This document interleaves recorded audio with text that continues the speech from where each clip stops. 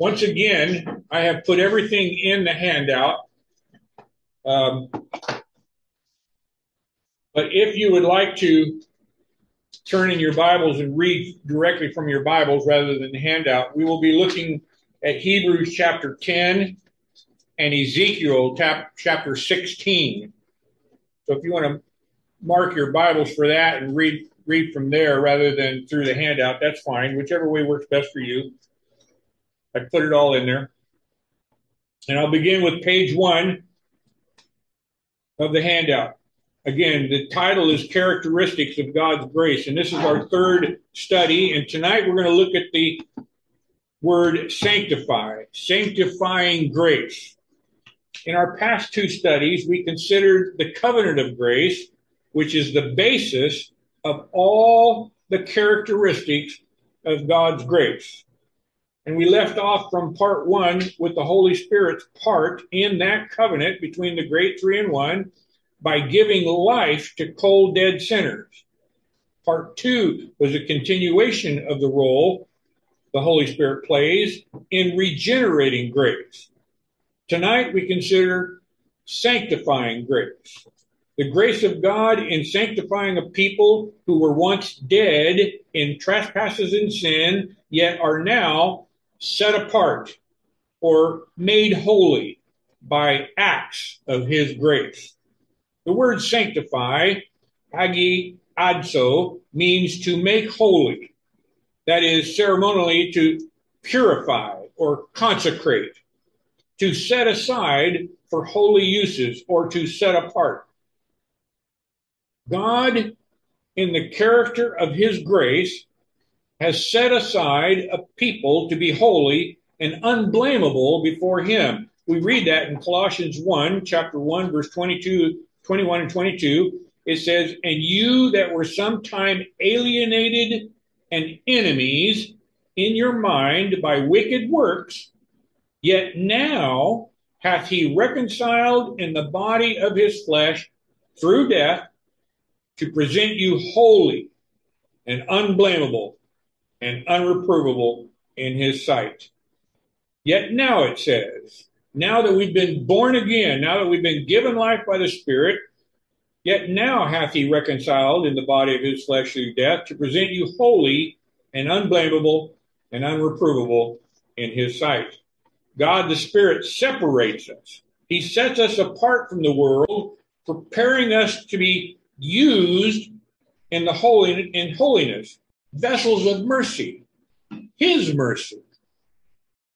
1 Peter chapter 1, verse 2, elect according to the foreknowledge of God the Father through sanctification of the Spirit. So we see here the Word of God declares there is a sanctification part of the Spirit, and that is setting us apart. That's the part of where that word comes from. We're setting us apart. In 2 Thessalonians 2, verse 13, we read these words, "But we are bound to give thanks always to God for you, brethren, beloved of the Lord, because God hath from the beginning chosen you to salvation through sanctification of the Spirit and belief of the truth."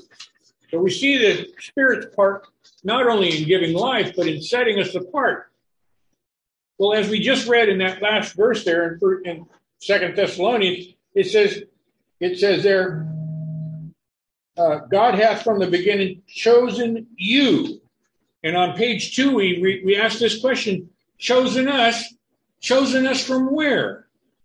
From out of the world. He has chosen us from out of all the people that are born and that walk this earth. Folks, the world knows not God. As children of the Most High, you and I can clearly see right now, there was a time that we also knew not the true and living God. We could not know him in our natural walk. We walked according to the wickedness of this world. That's what we read in Ephesians chapter 2, verses 2 and 3. "Where in times past ye walked according to the course of this world." What is the course of this world? It's wickedness. It's sin. "According to the prince of the power of the air, the spirit that now worketh in the children of disobedience, among whom also we all as children of God, we know that that's talking about us. We all had our conversation, our walk in this life in times past, in the lust of our flesh, fulfilling the desires of the flesh and of the mind, and were by nature the children of wrath, even as others.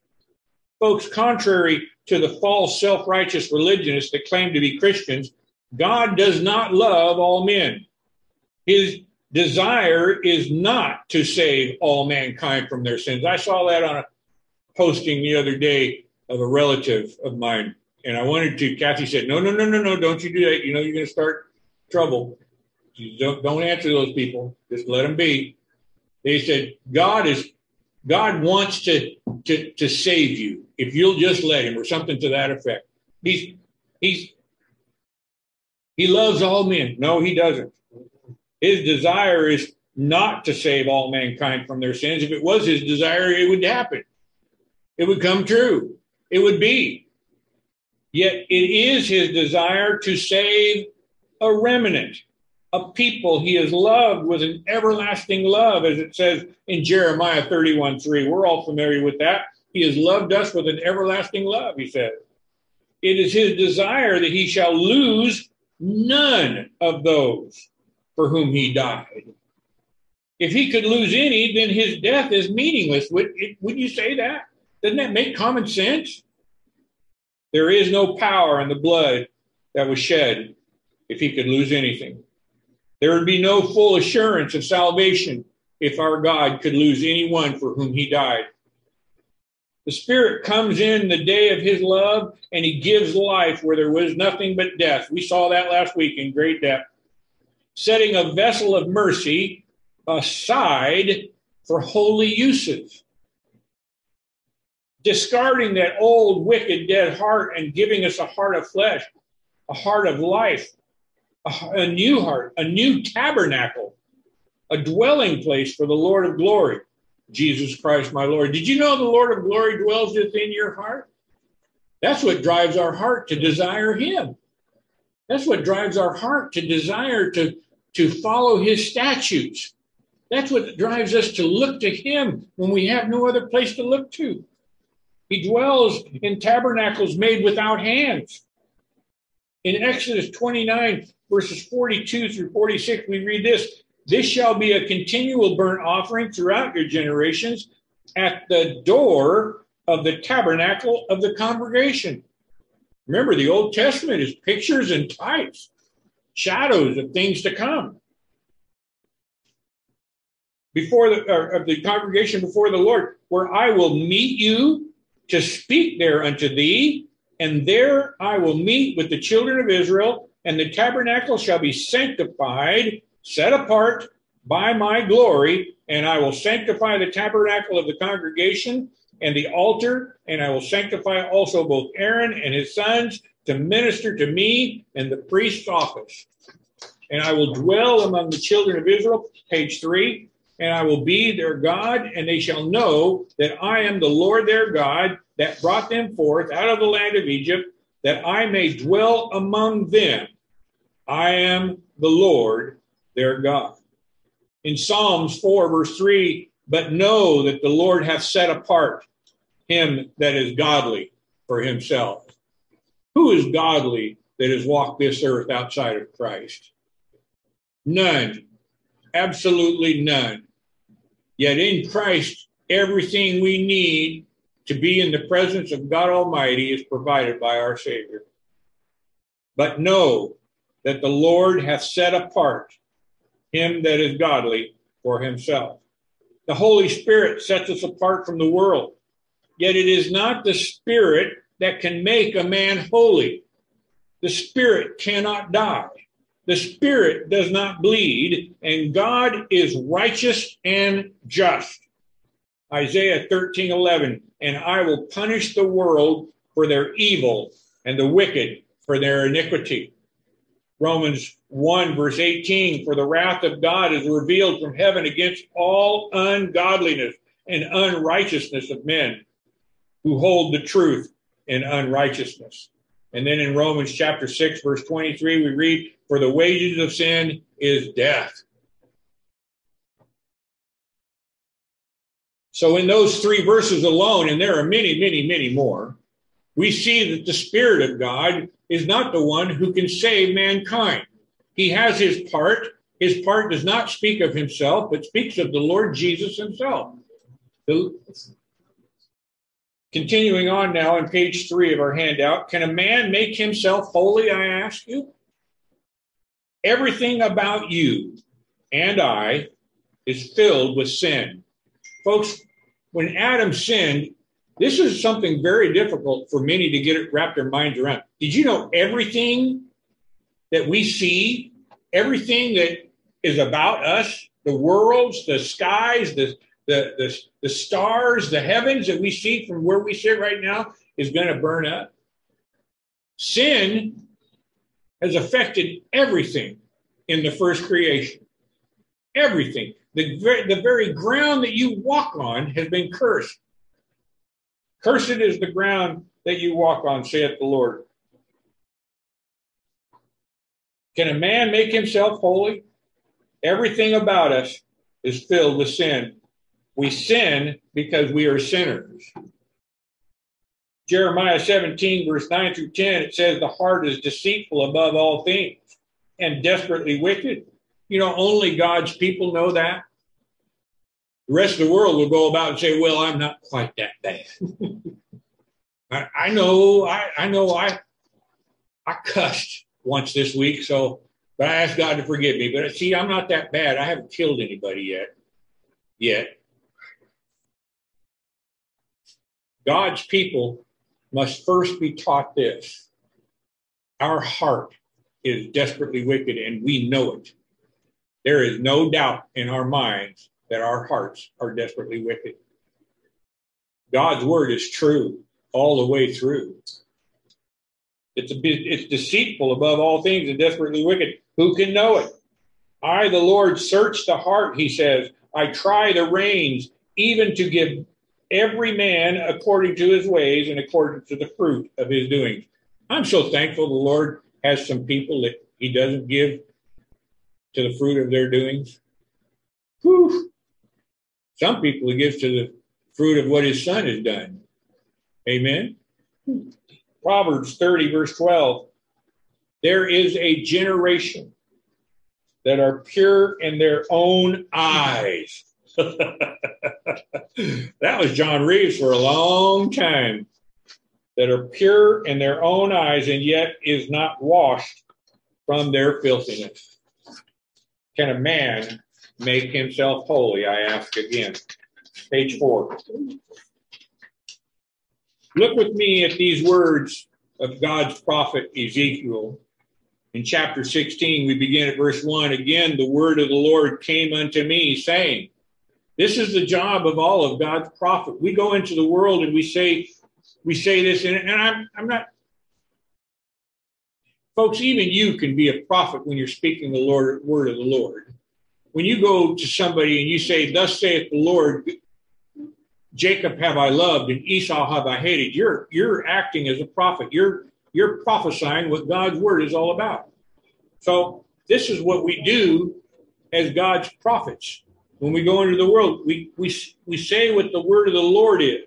And it comes unto us by the word of God teaching us.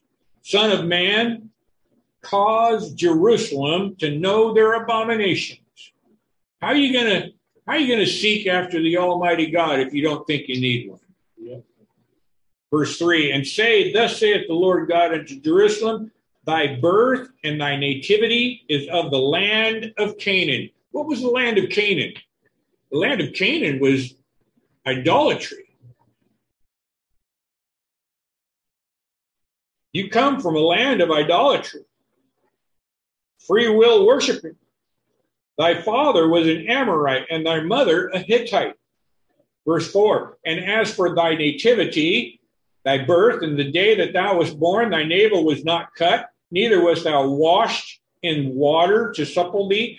Thou wast not salted at all, nor swaddled at all. None eye pitied thee to do any of these unto thee, to have compassion upon thee. But thou wast cast out into the open field to the loathing of thy person. In the day that thou wast born, and when I passed by thee and saw thee polluted in thine own blood, I said unto thee, when thou wast in thy own blood, live. Yea, I said unto thee, when thou wast in thine own blood, in thy blood, live. Verse 7, I have caused thee to multiply as the bud of the field, and thou hast increased and waxen great, and thou art come to excellent ornaments. Thy breasts are fashioned, and thine hair is grown, whereas thou wast naked and bare. Now when I passed by thee and looked upon thee, behold, thy time was the time of love, and I spread my skirt over thee and covered thy nakedness. Yea, I swear unto thee and entered into a covenant with thee, saith the Lord God, and thou becamest mine. Now here's what I wanted you to see. I read all that to describe. You see, we're talking about Jerusalem to know her abominations. You children of God, you who belong to God, we know what our abominations are. We see our abominations every day. Our sin is before us all the time. This is what I want you to see. Then washed I, says the Lord. Then washed I thee with water. Yea, thoroughly washed away thy blood from thee, and I anointed thee with oil. Can a man wash away his sins? Can a man make himself holy? No, but there is one who can. Revelation chapter 1, verse 5 and 6. Jesus Christ, unto him that loved us and washed us from our sins in his own blood. To him be glory and dominion forever and ever. Amen. There's only one way to be holy before God. Jesus saith unto him, I am the way, the truth, and the life. No man cometh unto the Father but by me. John 14:6. And there's only one who can make his people holy and presentable to God the Father. That's the God-man, Christ Jesus the Lord, the Son of the living God. Only the perfect righteous blood of God in the flesh can wash away the sins of his people. And for him to do so, he must pay the debt. He must make an atonement. He must fulfill the role of kinsman redeemer.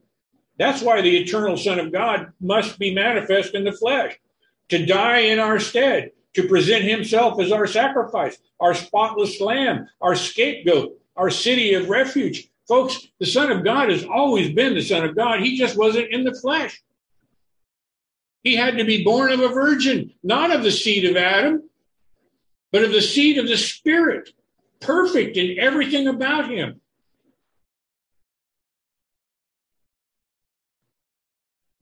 Otherwise, he could not have been our sacrifice. He would not have been called our spotless lamb. He would not have been our scapegoat or our city of refuge.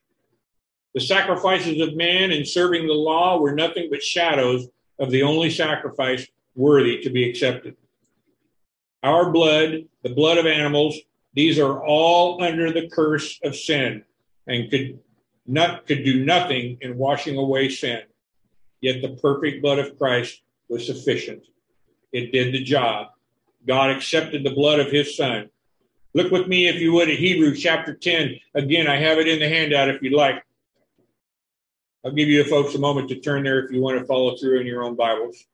Hebrews chapter 10, we begin at verse 1.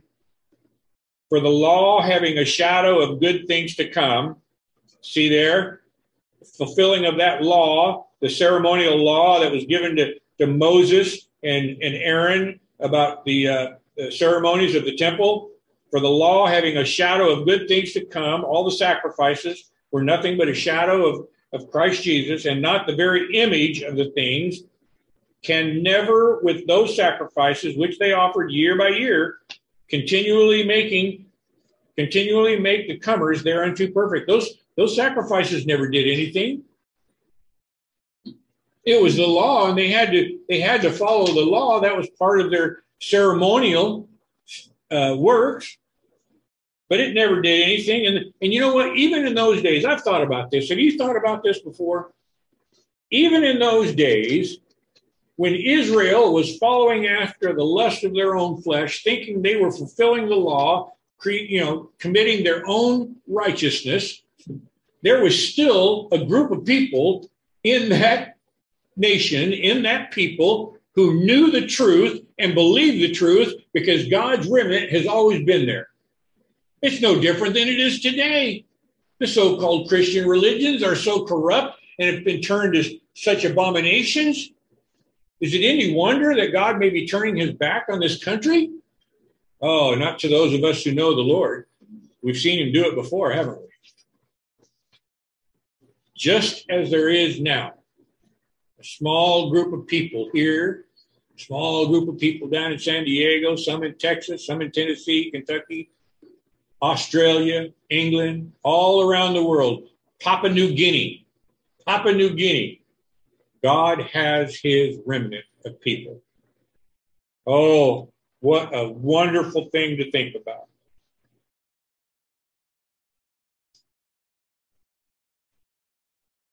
Where was I? Verse 2. Mm-hmm. For then would they not have ceased to be offered, because that the worshipers, once purged, should have had no more conscience of sins. All those offerings were nothing. Otherwise, they would have had no more conscience of sins. But it happened every year. They had to do it every year, over and over again. Verse 3. But in those sacrifices, there is a remembrance again made of sins, what? Every year. For then would they not have ceased to be offered, because that the worshipers, once purged, once washed, should have had no more conscience of sins. But in those sacrifices, there is a remembrance again made of sins every year. For it is not possible that the blood of bulls and goats should take away sins. Wherefore, when he, speaking of our Lord Jesus Christ, when he cometh into the world, he saith, sacrifice and offering thou wouldest not, but a body hast thou prepared me.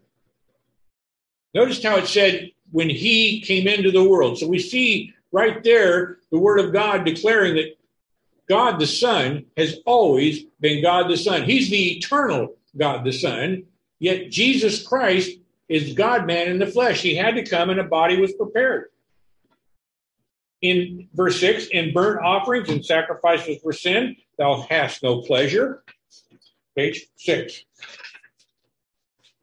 Verse 7. Then said I, lo, I come in the volume of the book. It is written of me to do thy will, O God. Remember what we were looking at in the book of Mark? 3 times our Lord brought his disciples together and declared to them that they would have to go up to Jerusalem. He would be killed, he would die, and he would raise again the third day. That's exactly what this is talking about right here. It is written of me to do thy will, O God. Above, when he said sacrifice and offering and burnt offerings and offering for sin, thou wouldest not, neither hast pleasure therein, which are offered by the law. Then said he, lo, I come to do thy will, O God. He taketh away the first, that he may establish the second. By the which will we are sanctified through the offering of the body of Jesus Christ once for all. Sanctifying grace. We see how the Lord Jesus is the only one who could exercise that grace in making his people holy. By the blood, by the body of Jesus Christ once and for all. Verse 11, and every priest standeth daily ministering and offering oftentimes the same sacrifices, which can never take away sins. But this man, our Lord and Savior, Jesus Christ, after he had offered one sacrifice. You know why there's only one? Because God doesn't have to do something twice.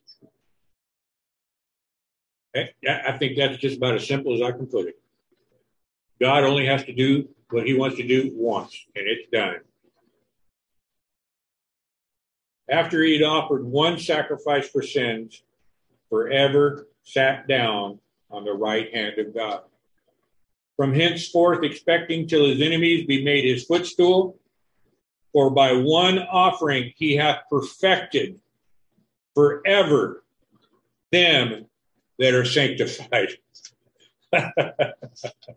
We've been perfected forever. Those who are sanctified, set apart from the world by the Holy Spirit, those who are called out of the darkness and caused to shine the light of Jesus Christ in our hearts. Our Lord has perfected forever us. Verse 15, whereof the Holy Ghost is also a witness to us. For after that he had said before, this is the covenant that I will make with them. After those days, saith the Lord, I will put my laws into their hearts, and in their minds will I write them.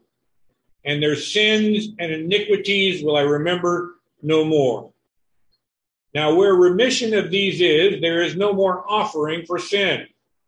Having therefore, brethren, boldness to enter into the holiest by the blood of Jesus, by a new and living way, which he hath consecrated for us through the veil, that is to say, his flesh, and having a high priest over the house of God, let us draw near with a true heart, in full assurance of faith, having our hearts sprinkled from an evil conscience and our bodies washed with pure water. Oh, to be made holy by our Savior. Listen to Proverbs 16:5. Everyone that is proud in heart is an abomination to the Lord. Now stop there for a minute. When someone says, I came to the Lord, when someone says, I started following the Lord, when somebody says, I made a decision for Jesus Christ, when somebody says, I got baptized, when somebody says, I received Christ into my heart. Well, that last one, actually, we do receive Christ into our heart, but it's Christ who causes us to do that. It's all I. That's a proud heart. That's a heart that's puffed up, thinking more of itself than it could. Everyone that is of a proud heart is an abomination to the Lord. Though hand join in hand, he shall not be unpunished. Continuing in Proverbs 16, verse 6, we read this, but mercy and truth, by mercy and truth, iniquity is purged. Remember, that word purge means washed, extracted, washed away, washed clean, made holy. 2 Corinthians 5:21, we read these words, for he hath made him sin for us who knew no sin, that we might be made the righteousness of God in him. Who can make you holy? He who was made sin for his people. That's who. Not for the whole of mankind, but for us, it says. It says, he hath made him sin for us, not for the whole world. In John chapter 17, verse 9, I pray not for the world, but for them that thou hast given me. He was made sin for a particular people, folks. He was made sin for you and I, those that he has loved with an eternal love. He who is sanctified, made holy, his people, he who is our sanctification, our holiness, our righteousness. This is Jesus Christ, our Lord, the Lord of all glory, the Lord of all that is, Jesus Christ. Listen to these words from, I forgot to put the scripture in there. I'm pretty sure it's Hebrews. Who being the brightness of his glory and the express image, this is Hebrews chapter 1. He who being the brightness of his glory, the brightness of God the Father's glory, and the express image of his person, and upholding all things by the word of his power, when he had by himself purged our sins, sanctified us from our sins, washed us from our sins, made us holy, he sat down on the right hand of the majesty on high. 1 Corinthians 1, verse 27 through 31, we read these words, that no flesh should glory in his presence, but him of God are ye in Christ Jesus, who of God is made unto us wisdom and righteousness and sanctification. We're talking about sanctifying grace. Sanctifying grace.